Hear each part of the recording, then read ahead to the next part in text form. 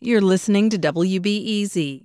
The alleged gunman responsible for the July 4th shooting in North Suburban Highland Park is due in Lake County Court this morning.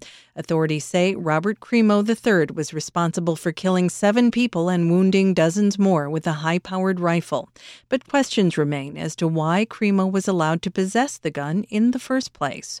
WBEZ's Patrick Smith reports. Lake County State's Attorney Eric Reinhardt says at the court hearing today, they will ask the judge to hold Crimo without bail while he awaits trial. Reinhardt says they are charging the 21-year-old Highwood resident with 1 count of murder for each person killed in the shooting. There will be dozens of more charges against Mr. Crimo.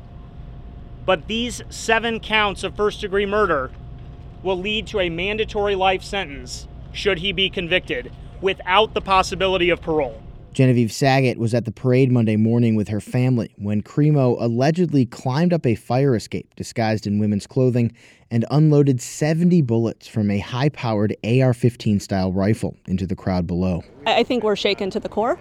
My kids, they're telling me they're okay, but as I'm watching their behavior and just kind of keeping track, I can see little things that kind of have them on edge. Alexandra Muller was in the same grade as Crimo and went to Highland Park High School with him until he left the school after their sophomore year, she says. Everything that's happened, the way that our town has changed forever is all because of him, but I hate that his name is everywhere. I hate that his face is everywhere. Muller wasn't close to Crimo. She says no one really was. She remembers him as cold, negative, and resistant to teachers who tried to help him in school. Even when I heard that there were rumors going around that it was him, I told people to stop saying that because that was honestly, it seemed like it was too obvious, too on brand. Charlotte Banks says she was in a small church group with Crimo for the past 4 years or so. She says he never really opened up to her much, but she felt there was something inside of him, looking for connection. I saw him Thursday night and I saw him Sunday morning at the church, and I asked him,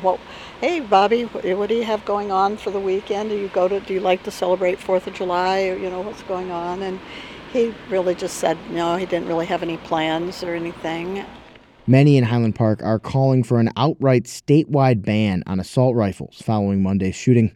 The weapons are already prohibited in Highland Park, but Crimo was able to purchase 2 of them legally elsewhere in Illinois. There are questions about whether already existing laws should have prevented Crimo from buying his guns in the first place. In September 2019, police were called on Crimo, according to police spokesman Christopher Covelli. A family member reported that Crimo said he was going to kill everyone, and Crimo had a collection of knives. The police removed 16 knives, a dagger, and a sword from Crimo's home. At that time, there was no probable cause to arrest. There were no complaints that were signed by any of the victims. 3 months later, in December 2019, Crimo applied for an Illinois gun permit. Because he was only 19, he wasn't eligible to get one without a parent's help.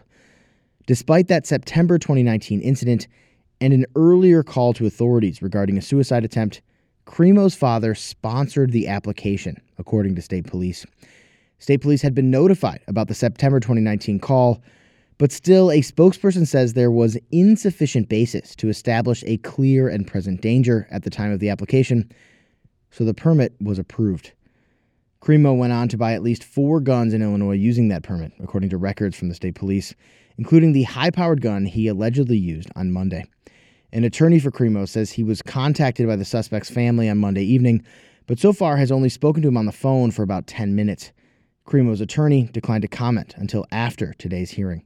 Patrick Smith, WBEZ News.